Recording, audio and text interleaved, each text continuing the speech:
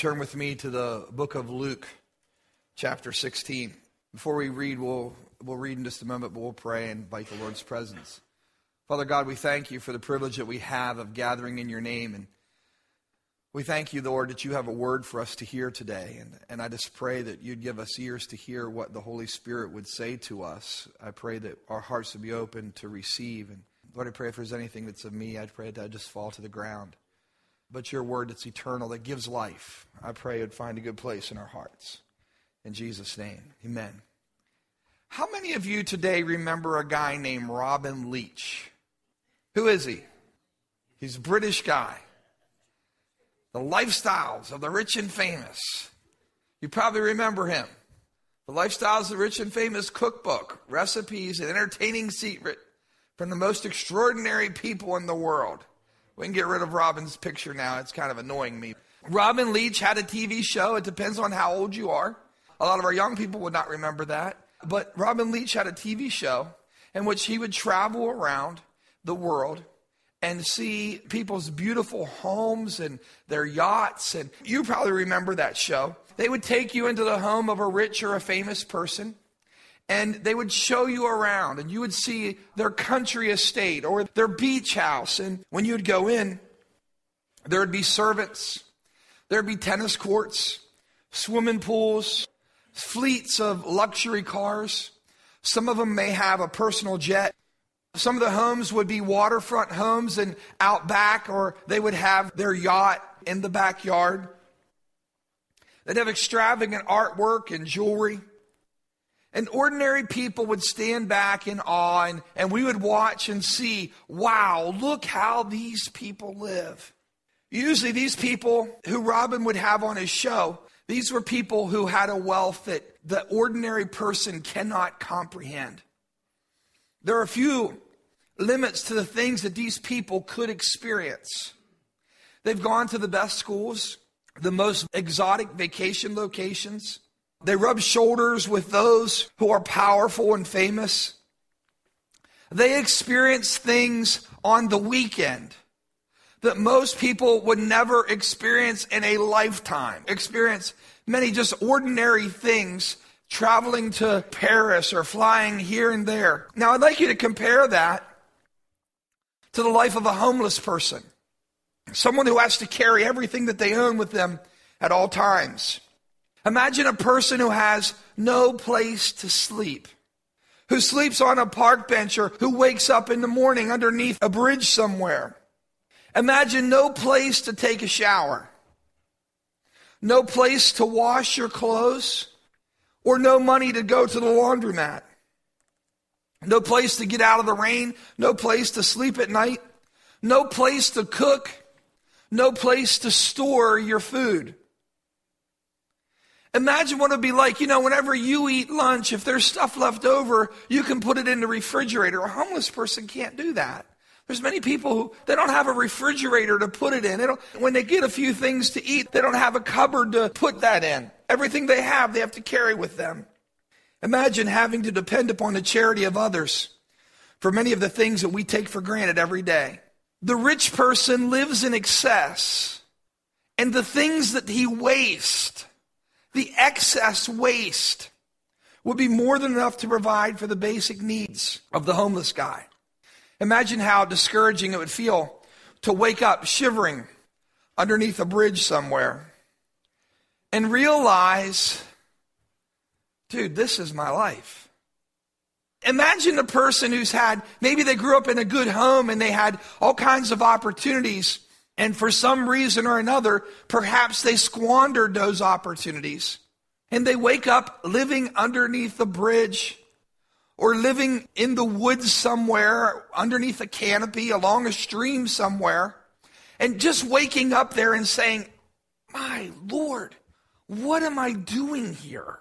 How did I end up here? How did I get here?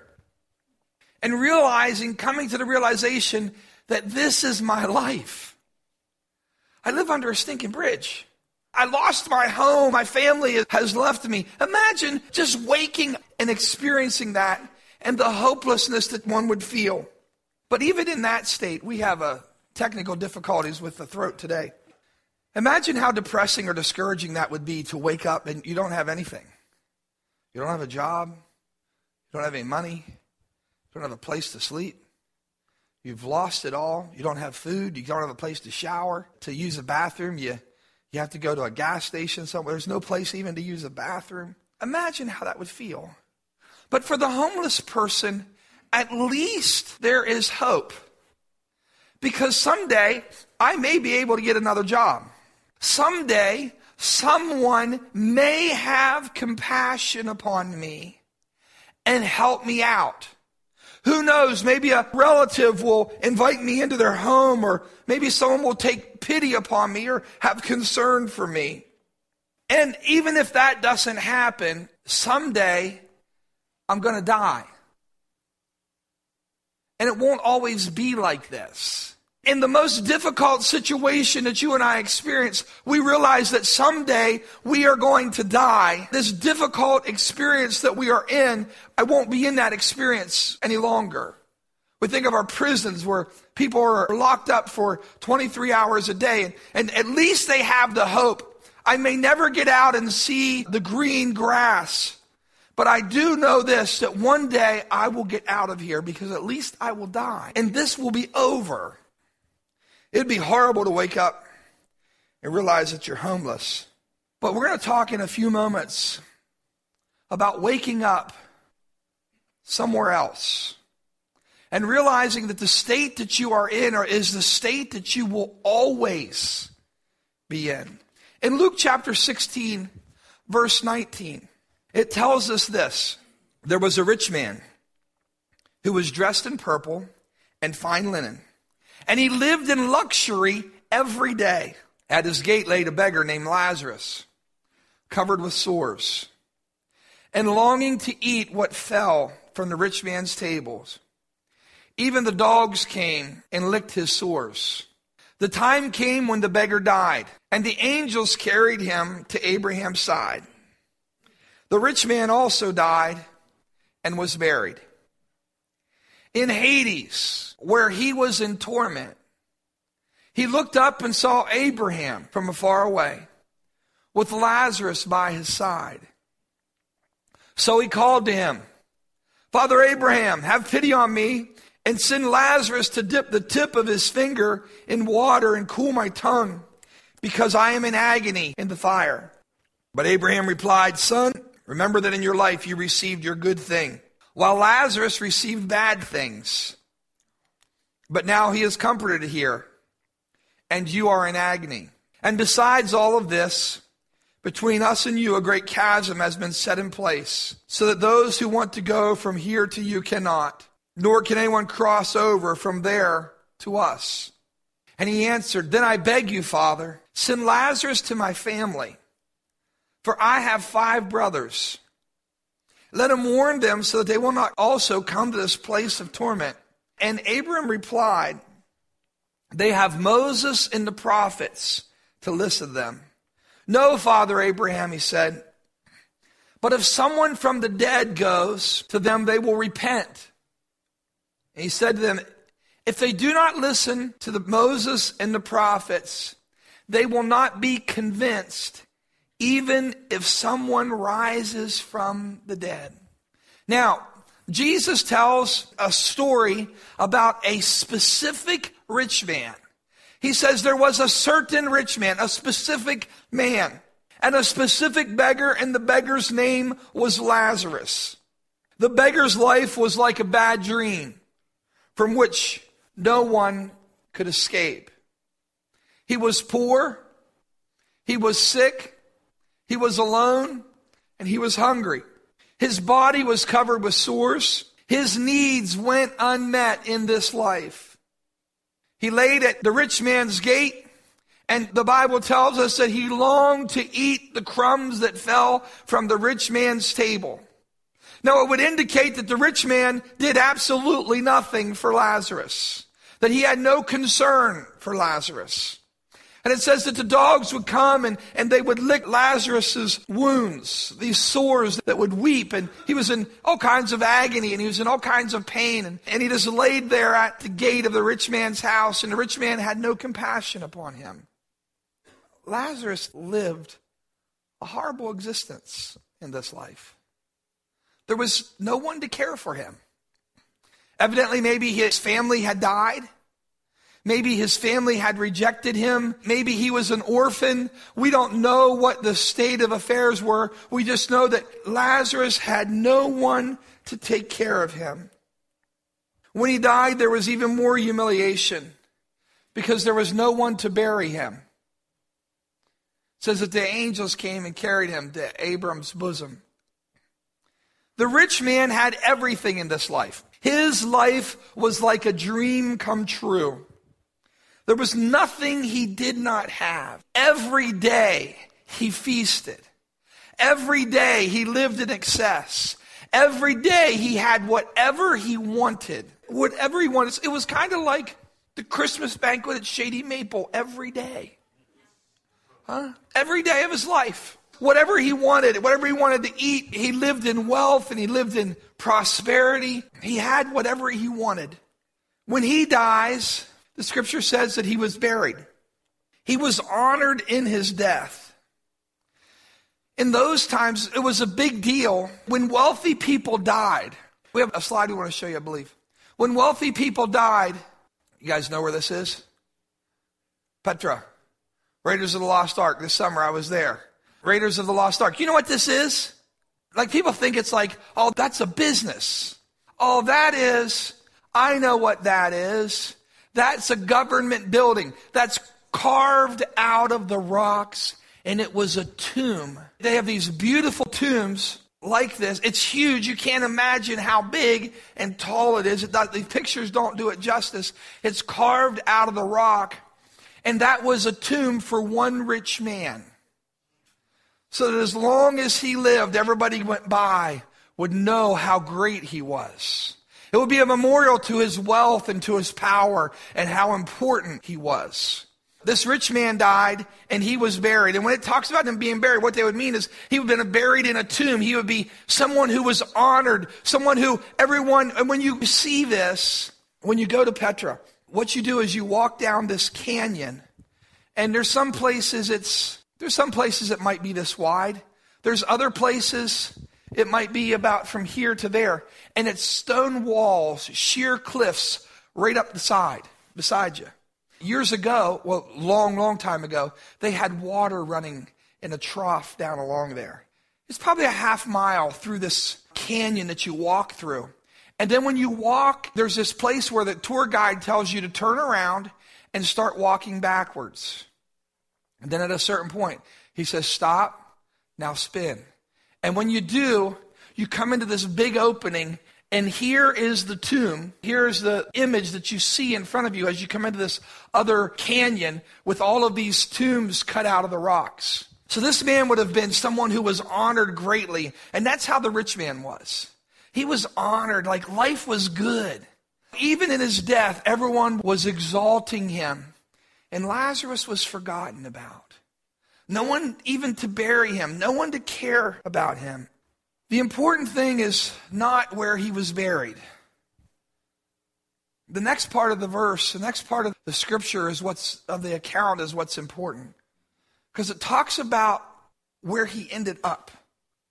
It says, in hell, where he was in torment, he opened up his eyes, and across this chasm, he saw Abraham with Lazarus in his bosom. Now I know this. I know that there are many people today who feel they are too advanced, that as a society, that as a people, we are too advanced to believe in the foolishness of hell. There's theologians who want you to think that hell's not a real place. Well, I just want to tell you this. I have never, ever in my life been to a funeral. I have never been to a funeral in my life where the people who were standing there did not want to hope. They'll always be like, well, Uncle Buck, we know he's in a better place now. Uncle Buck isn't in a better place now. That scoundrel. I have never been to a funeral where someone wanted to say of their grandmom, well, I know where grandmom is. She's dead and in the ground. That's it. That's the end of her. They never say that. Whenever people die, and when a loved one dies, they always want to believe that there's got to be a place after this. That this isn't the end. And you'll hear maybe someone whose family member suffered. And they'll say, well, they're out of their suffering now. They're at peace now. It's ironic. I told you before about the funeral director, a young funeral director, when I was first in ministry, said to me, can I ask you something? Does everybody go to heaven? And I said, well, no, why? He says, because every funeral I've done, the preachers all say that so-and-so is in heaven now. And does everybody go to heaven? There's those today who want us to believe, they think because we are so advanced as a society, we should no longer believe in the reality of a hell. But friends, God's words clearly teach us that there is a heaven and there is a hell. Hell is a place of eternal punishment for those who reject the forgiveness and the mercy and the grace of the Lord Jesus Christ. Those whose names are not found written in the Lamb's book of life at the judgment seat of Christ. The Bible says that they will be cast into the lake of fire to be tormented forever and ever. There are some theologians who try to teach today a false doctrine of annihilation. What they say is that the pain will one day stop. Okay, well, maybe there is a hell, but the pain will one day stop. It'll one day end. The torment will come to an end, but that is not what God's word says. It says forever and ever and ever. It says that the fire will not be quenched. And so from our scripture, just a couple of things I want to share with you about eternity. The first one is that hell is going to be a place of eternal torment.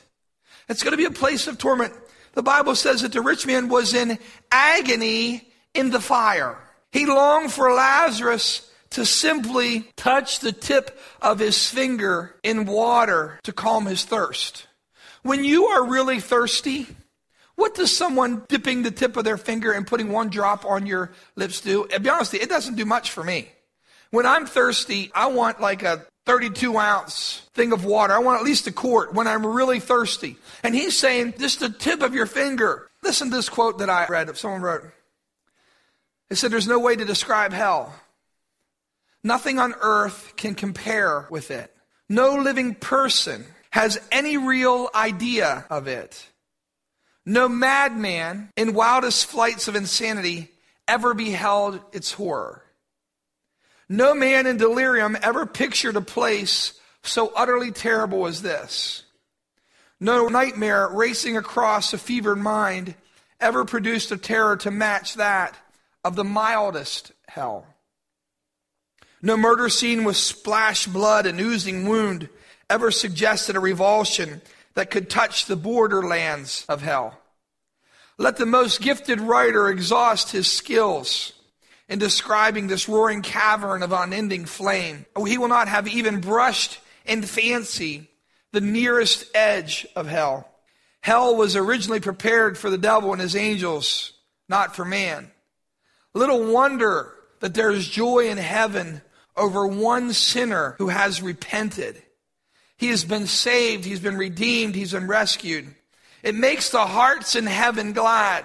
When we talk about hell being a place of torment, that's why Jesus said these words in Matthew chapter 9, verse 43. He says, if your hand causes you to stumble, just forget about it. He says, cut it off. It's better for you to enter life maimed than with two hands to go into hell, where the fire never goes out. Jesus' words. And if your foot causes you to stumble, cut it off. It's better for you to enter life crippled than to have 2 feet and be thrown into hell. And if your eye causes you to stumble, pluck it out. It's better for you to enter the kingdom of God with one eye than to have 2 eyes and to be thrown into hell, where the worms that eat them do not die and the fire is not quenched. Our second thing, hell is going to be a place of memory and remorse. It's going to be a place of memory and remorse. Many people will say stupid things, such as they're going to be partying there. They're going to have all their friends there. Others will say, you've heard, they're going to sell popsicles. my friends, they're deceived. Hell's not going to be a place of partying. According to the Word of God, it's going to be a place of torment. It's going to be a place of remorse. It's going to be a place of horror. The rich man said this. Now listen, he had this understanding in his mind. He could recognize Abraham. He could recognize Lazarus. And the rich man said, I beg you, Father, send Lazarus to my family, for I have 5 brothers. Let him warn them so that they will not come to this party place. No, so that they will not come to this place of torment. He says, I don't want my brothers to experience this. Send Lazarus. There's a sense of regret. There's a sense of remorse. Send Lazarus. In hell, the rich man was able to see, think. He was able to remember his life here on earth. And he knew he did not want to see any of his brothers come to this place of torment. Have you ever done or said something that the moment you did it, you regretted your decision? Like, as soon as it came out of your mouth? Maybe, now let's be honest, maybe some of us with areas of sin. There were things that we wanted to do. And the moment you took that step and you disobeyed God and you did whatever it is that you wanted to do, your heart, why did I do that? Am I talking to anybody? You know what it's like. You're like, or maybe you made a decision, or you made some kind of choice that affected other people in a bad way. And once you did it, there's nothing you could do about it. It was done. And you're like, why did I do that? Oh, man, I can't believe I did that. I can't believe I said that. You know how troubling remorse is? That sorrow, that grief over wrong choices or wrong decisions. And sometimes there's things that you've said or you've done, it just makes you sick on your stomach when you think about it. It's like, maybe it was a missed opportunity. Maybe you had an opportunity to do something in business, or you had an opportunity to do an investment, or maybe did something with your retirement, and you're like looking at it and you're like, oh, what was I thinking? Oh. And you can't sleep at night, and it bothers you, those decisions that you made. One of the great torments of hell will be the memories of missed opportunities that men and women will be haunted by for all eternity. They'll be haunted by those missed opportunities, by those choices.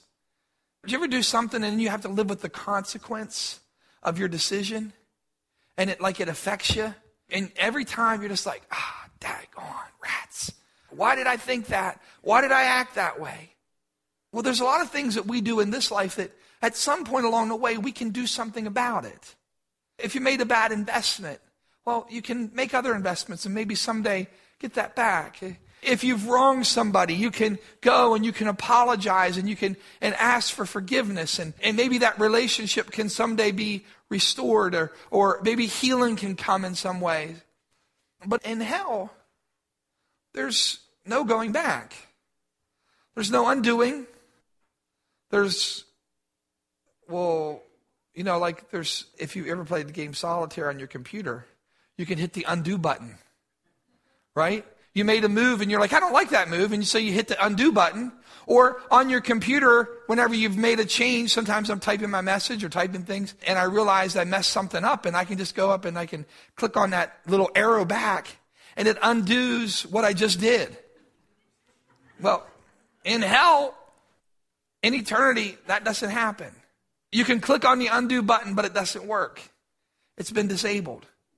Third thing quickly is hell is going to be a place of eternal frustration and anger. It's going to be a place of eternal frustration and anger. If you turn your Bibles to Matthew 13:40, it says, as the weeds are pulled up and burned in the fire, so it will be at the end of the age. The Son of Man will send out his angels, and they will weed out of his kingdom everything that causes sin and all who do evil, those who practice sin. They will throw them into the blazing furnace, and there will be weeping and gnashing of teeth. In Revelation 14:10, it says, they too will drink the wine of God's fury, which has been poured full strength into the cup of his wrath. and they will be tormented with burning sulfur in the presence of the holy angels and of the Lamb. And the smoke of their torment will rise forever and forever.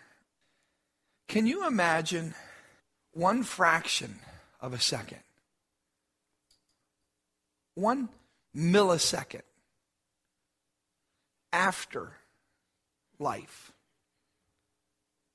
1 millisecond after life. What Lazarus must have experienced. Man, I don't hurt anymore. My stomach's not hungry.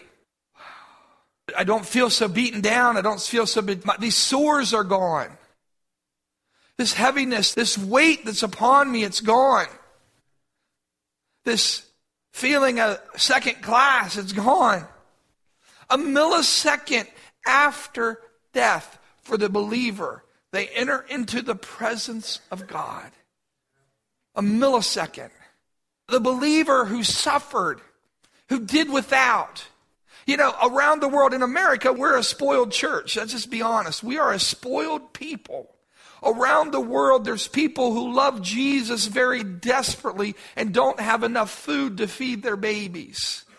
Around the world, there's believers who are being persecuted because of the name of Christ. Around the world, there's people who do not have security because of civil wars and no water and no clean facilities, and people are suffering greatly. And yet they love Jesus with all their heart. And the millisecond after they die, they're going to be in his presence. Wow. I can't believe I'm here. Have you ever had one of those experiences in life where maybe you got to go somewhere you've always wanted to go? And you're like, I can't believe I'm here. Maybe it was a vacation place. Maybe it was something that you had a goal for a long time. And you finally got to be there. When Landon and I, we went to spring training a couple years ago. And it was really cool because it's like in very beginning of March and it's cold up here. And down there it was warm. And it was just him and I, and we had time together.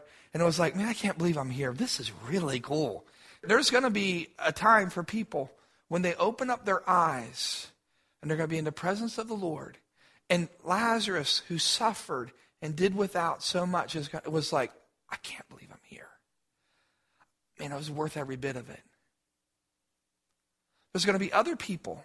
And the Bible says that broad is the way that leads to destruction. Narrow is the way that leads to eternal life.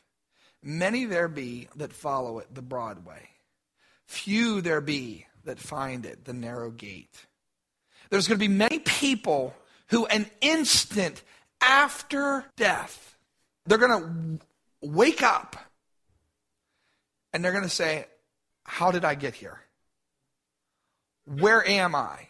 I told you the story last week. I believe I told you 2 stories that my brother was telling me. He was on that. Remember we talked about we need more states to, I'm being facetious if you're a visitor. Our government legalizing the use of drugs. We don't have enough drunk people driving down the highways.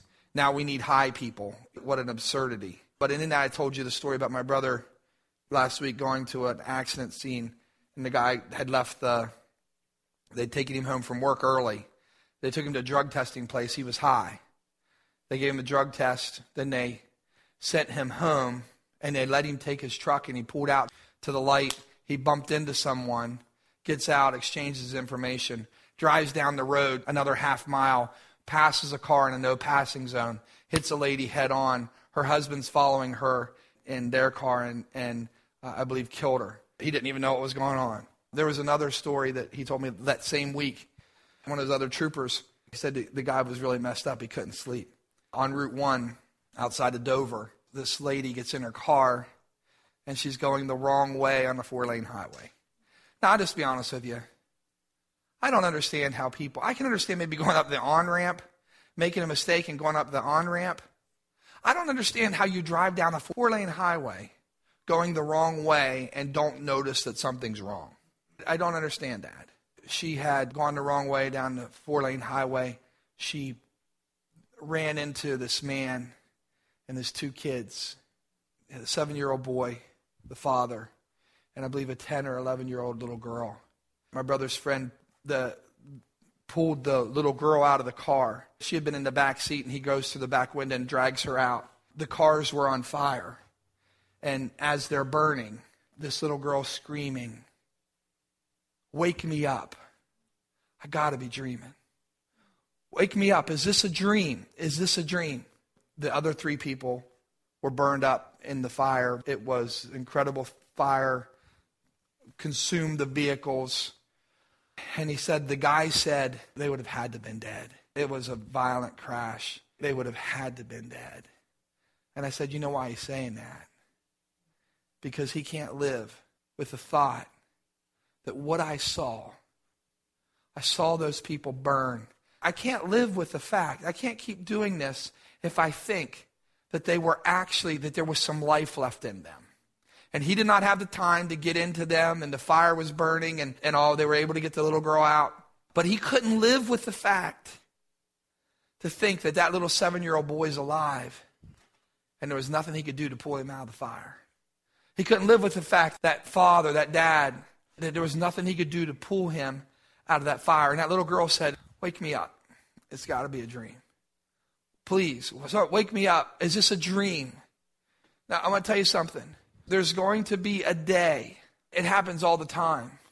Every day, people are dying and slipping into eternity. And they're saying, the moment they get there, this has got to be a dream. Wake me up. Somebody wake me up. This can't be real. And yet there's a realization, my friend. The moment that they open their eyes on the other side of eternity, there's a realization, I believe with all my heart, they know exactly where they are. They know exactly where they are, and their heart and their mind is filled with remorse, but there is absolutely nothing they can do. And the thing is, it's not going to be 30 years later and it's going to stop. It's not going to be eventually this fire is going to burn me enough. See, a person who's dying in a fire, a person who's being burned alive, consumed in a fire, knows that eventually that pain is going to stop. There's a knowledge in their head.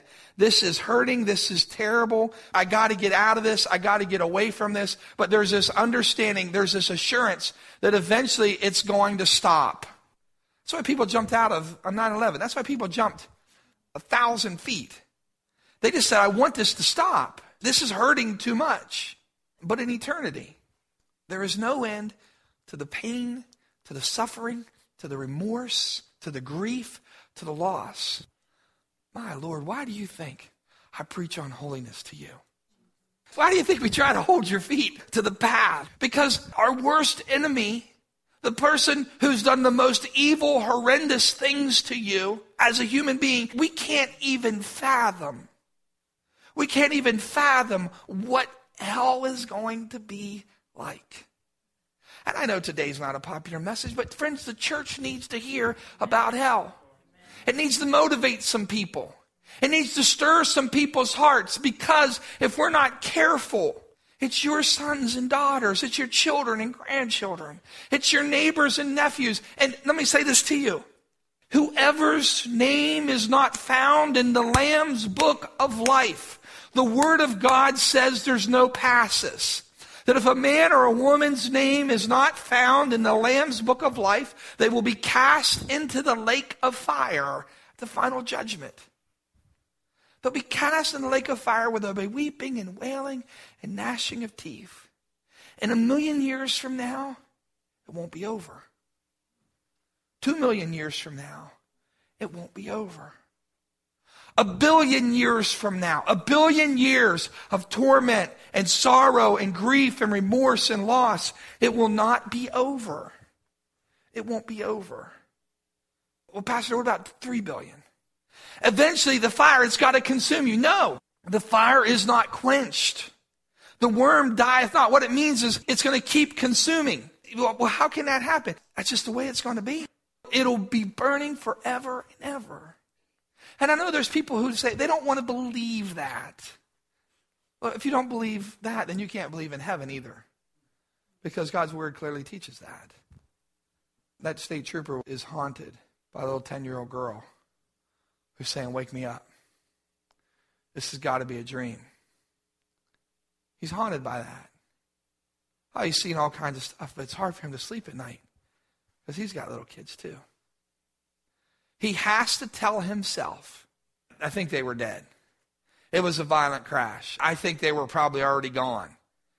He can't live with the fact of knowing that he was there, and as much as he tried, that seeing people cooked alive, he can't live with that. That's too hard for us to believe. In the same way, what you and I believe is a lot of times we tell ourselves things that aren't true. We tell ourselves, well, Aunt Bertha, she was a good person. Well, I know that she never really wanted anything to do with God, but I know, she never went to church, and I know she never really accepted Jesus, but I'm just believing at the last minute. I'm just believing at the last minute that she called out to God. I'm going to tell you something. The chance of someone out, I'm sorry, but the chance of someone, if you've rejected God and spit in his face for years and for years, and the thought at the last minute, you think that your heart is going to be soft at that time? I know this. I know that if a person calls out to God, he's merciful and he forgives. He saves. However, we need to realize what we're dealing with. That's why you need to be praying. That's why you need to be witnessing. That's why you and I need to rid ourselves of our carnality and the things that hold us back from being effective for the kingdom of God. There might be one that we can snatch from the fire. There might be one who our lives and our witness and our testimony can make a difference for. As we close, I want you to, first of all, I want you to think of this. Have you believed the lie that there's not really a hell? Have you believed this deception, or have you pushed that away from your mind so much that you become calloused and indifferent towards souls?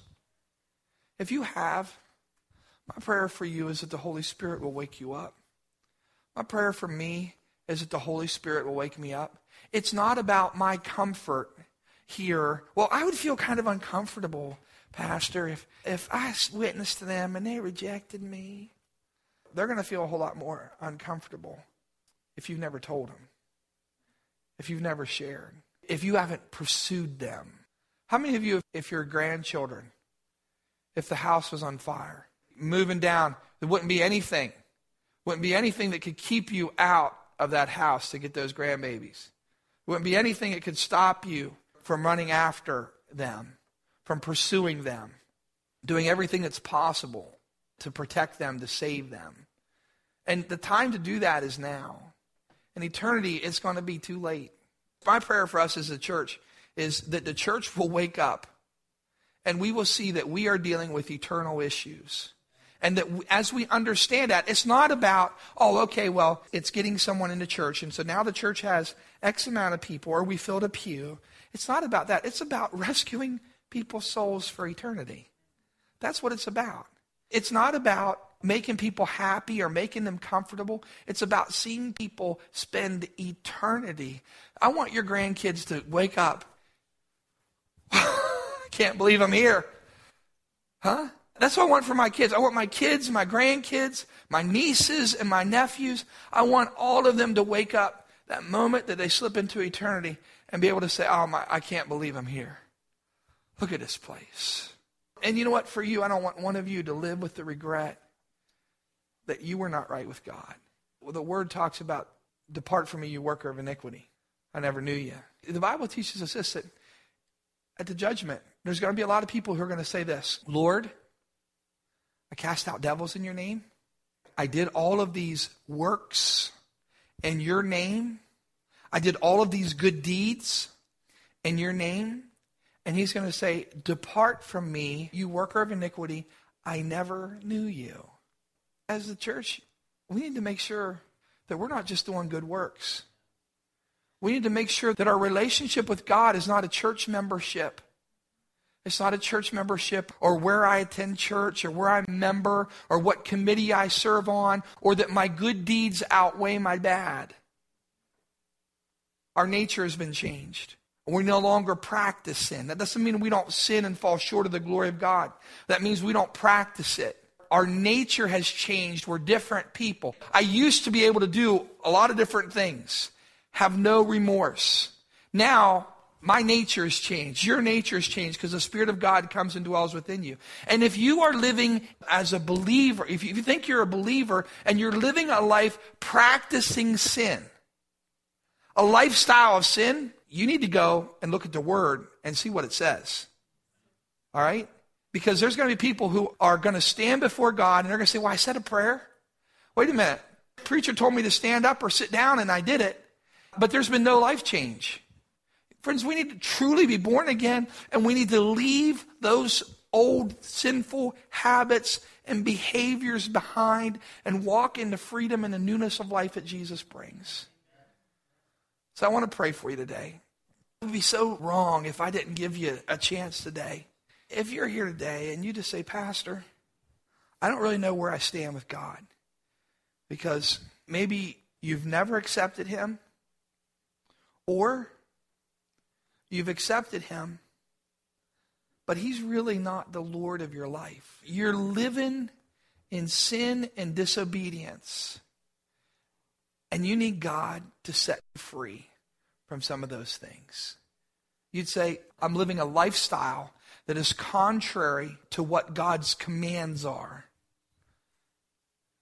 And we can take that lightly. And there's going to be a lot of people who say, well, I'm okay. They're going to take it lightly. They're going to wake up on Judgment Day.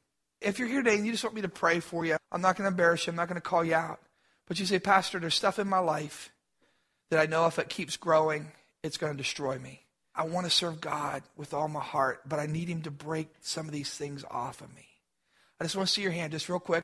Now, I want to say this to you. What about some of you today? You say, Pastor, my passion's grown cold. To be honest with you, I don't even believe this stuff. I'm indifferent to it.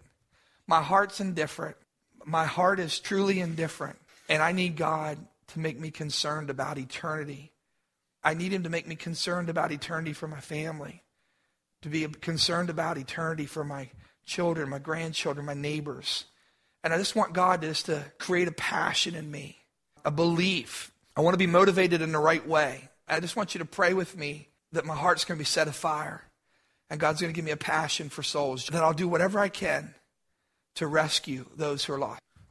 Now, Lord, I just pray today for my friends who've raised their hands.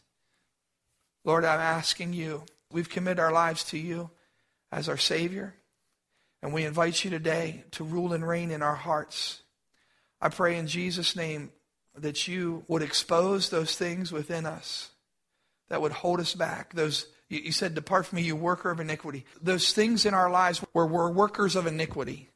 We're practicing the old life. God, I pray in Jesus' name that you would break the stronghold in people's lives and set them free. And Lord, I also pray that you would create in us a passion for the lost. I pray, God, that you'd create a burning desire, a concern. It would be my job. That people would just say in their heart, it's my job, it's my responsibility to go after the people at my work. It's my responsibility. God's placed me there. He's positioned me there. It's my job. It's my calling. It's what I want to do more than anything else, is see my family know Jesus Christ as their Lord and Savior and spend eternity with Him. Lord, I pray in Jesus' name that you would place that burning desire within us and remove the things from us that would hinder us from following you with all of our hearts. Now, God, I pray you'd have your way within our lives. And as we yield ourselves to you, I believe that you're going to transform us, Lord. And I really believe this, Lord. I believe there's going to be people you're going to send our way and you're going to send us to who one day will spend eternity with you because we've told them the gospel, because we've witnessed to them, because we've shared with them. We've explained to them the plan of salvation and realized that, God, there is a better way. Lord, we'll thank you for that, and we pray it all in Jesus' name. Amen.